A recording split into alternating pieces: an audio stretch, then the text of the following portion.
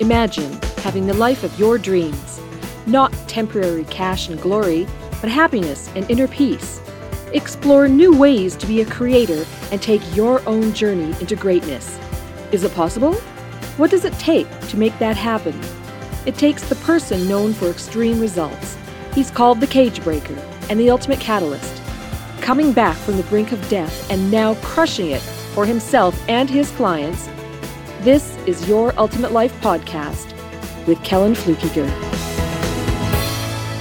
Hello and welcome to this episode of Your Ultimate Life. This is the last episode about dying and being allowed to come back, given the choice, and coming back and everything that happened during that time. The first 3 episodes were about the actual conversations, and the 2 just before this one were about stuff that happened after I came out of the coma.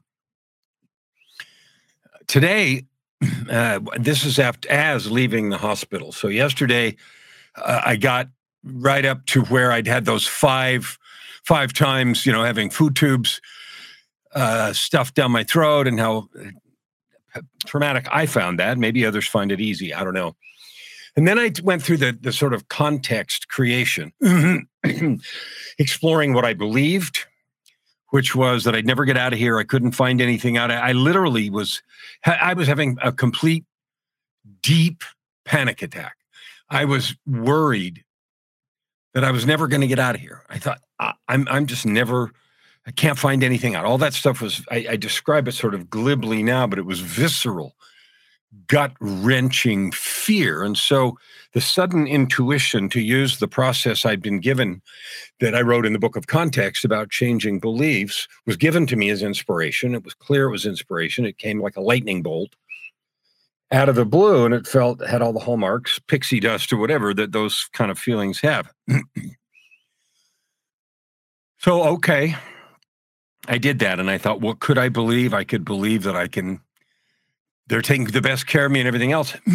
So I went into this deep meditation, and I committed to creating miracles. And I didn't know what they were going to be, but I'm coming from this new place of believing that everything is possible. Everybody's doing the best they can, and I'm going to create from that place. Now, before I tell you what happened, again, you got to make sure you understand the picture. I was being fed by a tube in my stomach. I had not had any food or liquid in my mouth for nearly a month. I was still on oxygen. And they were just deciding if they could take it off. So barely, last day of oxygen, fed, like I said, by tubes, nothing in my mouth, overly hungry, paranoid, hallucinations, conspiracies, and gut-wrenching fear. After I finished this meditation of creation,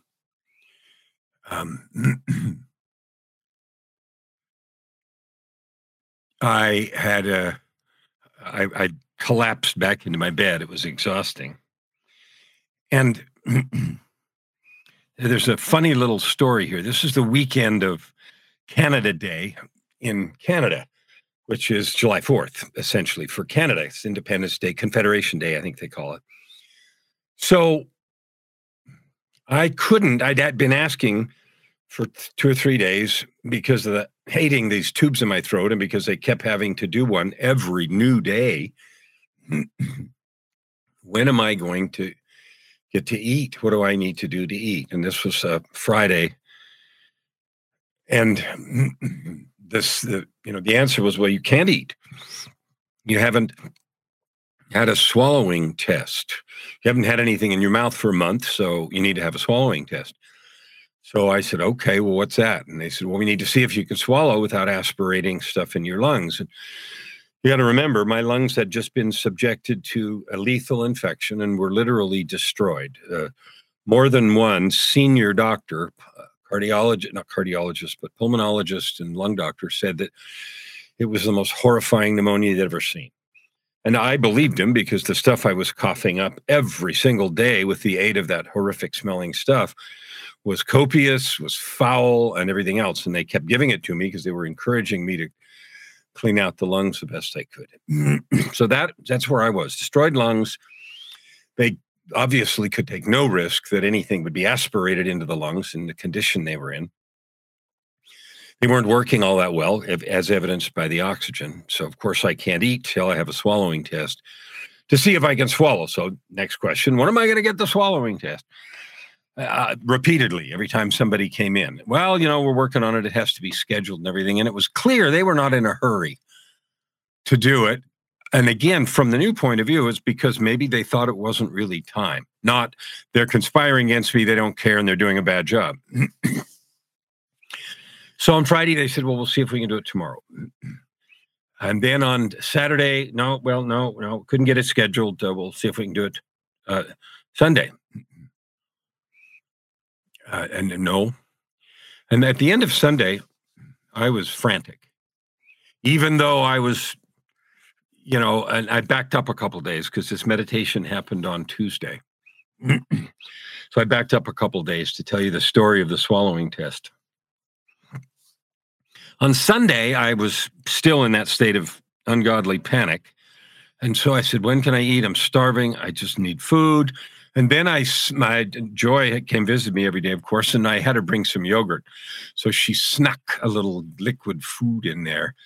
And I didn't eat that on Sunday. I had it on Monday. But anyway, Sunday night, they promised. The lady promised, I'll put it in the notes, absolutely tomorrow. Well, Monday was Canada Day, July 1st. And, holiday, a lot of staff off, and obviously the hospital's functioning because 24/7, right? But Monday morning, nobody was even talking about it.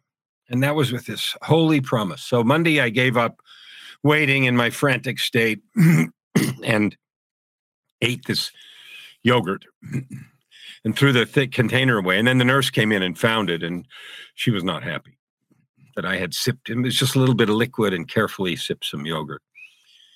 But anyway, so that was no swallowing test on Monday. And I said, but they promised. And I'm still in this paranoid and panic state. So Tuesday, and every day I'd been out for these short walks. And Tuesday was this long walk. And that Tuesday's when the lightning bolt came, Tuesday morning. You're going to get out, you're going to get out, but they will be taking care of you, or at least you could believe that. And what would happen? Well, you'd change your whole outlook. And so I became immediately positive. I'm going to believe that they're doing good. I choose to act as if I believe this new thing. So I got back from the walk. I was exhausted, collapsed in bed, went into this deep meditation. And it's about 11 or 12 o'clock, 11 o'clock, I think. 15 or 20 minutes after I got done with this meditation from following the book of context process, this divine gift that was given, 3 nurses walked in the room, like within 20 minutes. And one of them started asking me questions, and they took all my vitals and everything, and they were clearly going to start moving me. And I thought, oh, wow. Where are we going? Oh, we're going down to do the swallowing test.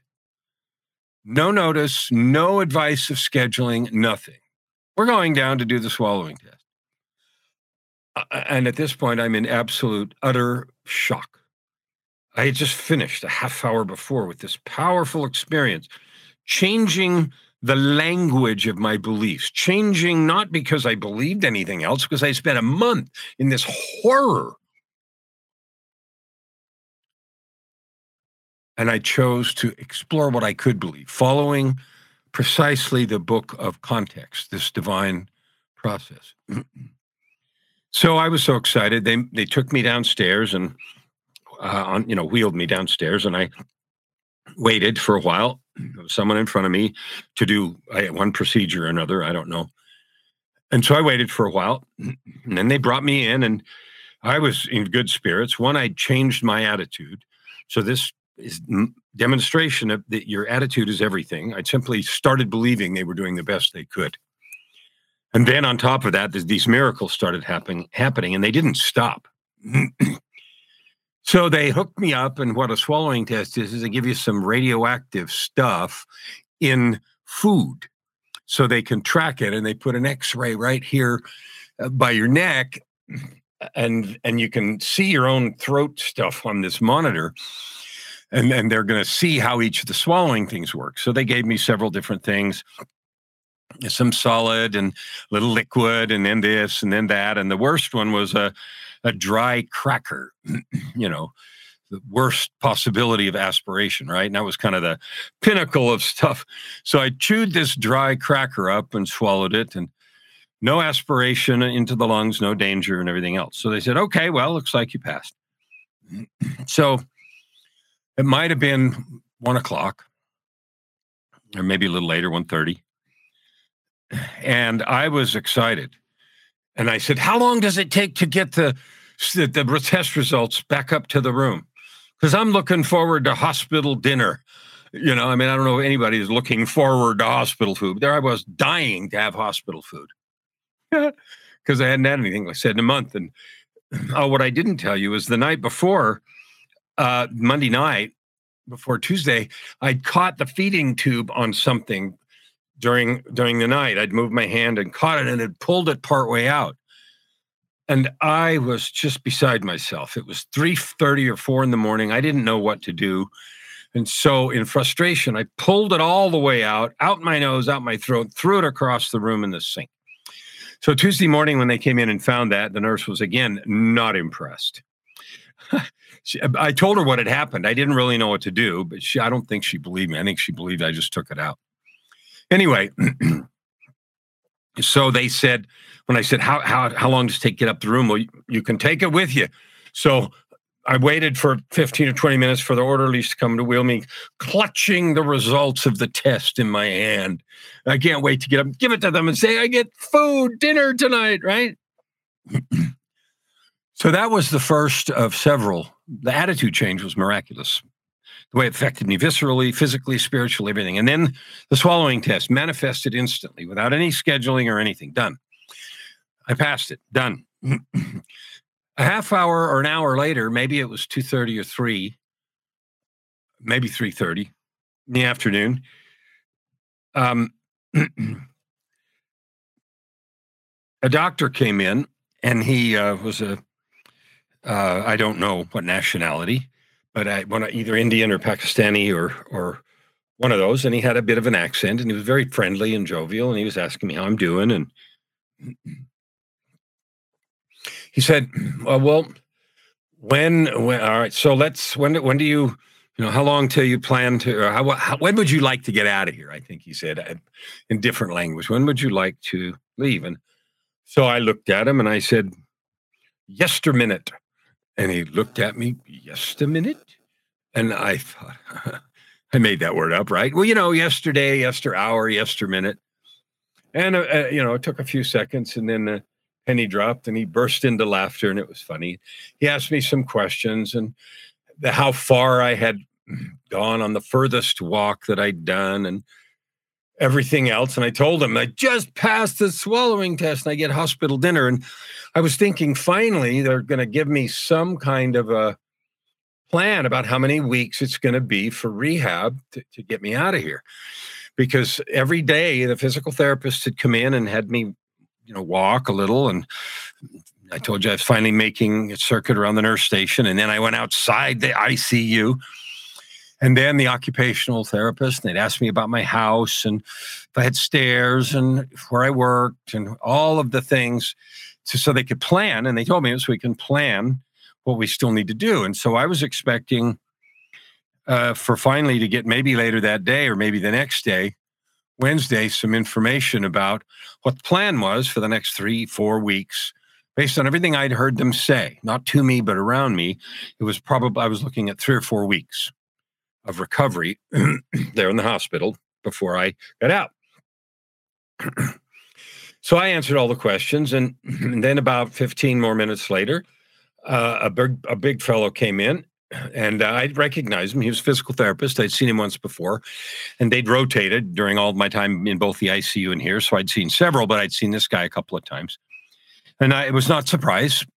It was a little of surprise because I'd already had that big long walk, and so I'm like, oh. Well, hi, how are you? He said, yeah, we need to go for a walk. I already did a walk. Yeah, but we need to do the stair test. And I said, what's that? And he said, well, you have stairs where you live, right? Yes. Well, we need to walk up some stairs. And I was absolutely horrified because the walking that I'd done was clutching a walker and gasping for breath because of destroyed lungs. And I'm going to have to climb some stairs. So I said, okay. That all other was going on in my mind. So we went out, me and my walker, and then we went to this door, opened the door, and there was this, hospital industrial staircase, really wide metal stairs. And he looked at me and he said, okay, climb 10 stairs. And I stood there with my mouth open in disbelief. And I looked at him and I said, okay, does it matter how I do it? I said, no, because I was picturing myself like literally clutching the stair railing, dragging myself upstairs. So I left the walker and clutched the railing and managed to get up 10 stairs and then rested and then came down 10 stairs. Okay, great. Went back to the room and collapsed back into bed. And about another 15 minutes later, so by now it's about 4, the 3 nurses came back in again. This time, instead of moving me around and taking vitals, they started picking up my stuff. And I thought, oh, they're going to move me. Because all this time I'd been in a private room because of isolation. I thought, okay, maybe I'm going to be in a regular room because I need a private room for somebody else. And they were packing my stuff in bags. And I said, oh, what are we doing? And the one nurse turned and looked at me and said, oh, you're going home. And my heart stopped. Figuratively this time. I thought, this can't be. I barely have had the required amount of clean blood. They were doing blood tests every day because of the lethality of the bacteria. I had to have a negative test so many days in a row, 3 days in a row, I think. And I'd had one and then a not one. And I'd been keeping track of that. And I had gotten 3 days. And that's why I thought they were going to move me to maybe a semi-private. And there was no way on earth I felt like, that anything that had been done that needed to happen. But God had other ideas. And in what I know now to be the miraculous evidence of the framework that I was given, she looked at me and said, you're going home. And I didn't even know what to say. And so I gathered myself and I said, oh, okay. And not even knowing what to say. And so somehow through the meditation and the application of that process, I had manifested this miracle. So I called Joy and she was somewhere else running errands. And I said, you need to be at the hospital entrance in 20 minutes. And she said, okay, why? I'm going home. What? I'm going home. You can't. What? They said, we're going home. She couldn't believe it either. They couldn't find a wheelchair that worked, so they brought a busted wheelchair that one of the foot flaps wasn't working. And true to the word, in 20 minutes, I was at the hospital entrance in a busted wheelchair with all my bags in my hand, having manifested a miracle of discharge. Impossible. Joy drove up a few minutes later and helped me in the car. And there was someone there also, so that we got in the car And then Joy and I wept. I told her what had happened. We prayed. And it was the most incredible feeling, because I knew that even though there was no way, from a medical point of view, I was finished with all the stuff, that would be provided for, that I would be cared for spiritually and physically. And the manifestation of the release was a miracle provided to demonstrate to me the truth and validity of the things that had happened before, and the power of the book of context framework for changing beliefs. I never got that hospital dinner. That's how fast everything happened. I missed lunch because of the swallowing test, and I never had the dinner. The first piece of food I had was an A&W burger on the way home. We got home, and I climbed the stairs, barely, to bed, and went to bed. And I was blessed over the next weeks to recover. They told me when I left the hospital, I asked them, will I ever get my lungs back? And the doctor said 2 years to never, because of the damage. And it was very difficult to even walk still, but I had learned to walk and walk with a walker. So I had all the gear, and we ordered a cane and, all that kind of stuff, which I quickly got past. So my growth, my recovery was quick. And the last piece that's really interesting about this is the next morning, or maybe it was 2 or 3 days later, I got up in the morning and still was very shaky on my feet. But I walked to the bathroom without a walker, huffing and puffing. So even a few steps was huffing and puffing because of the lungs. But anyway, after that, I thought, I realized I looked like a survivor of a concentration camp. I'd lost 35 pounds and was just emaciated. So I thought, well, I've always been in reasonable shape.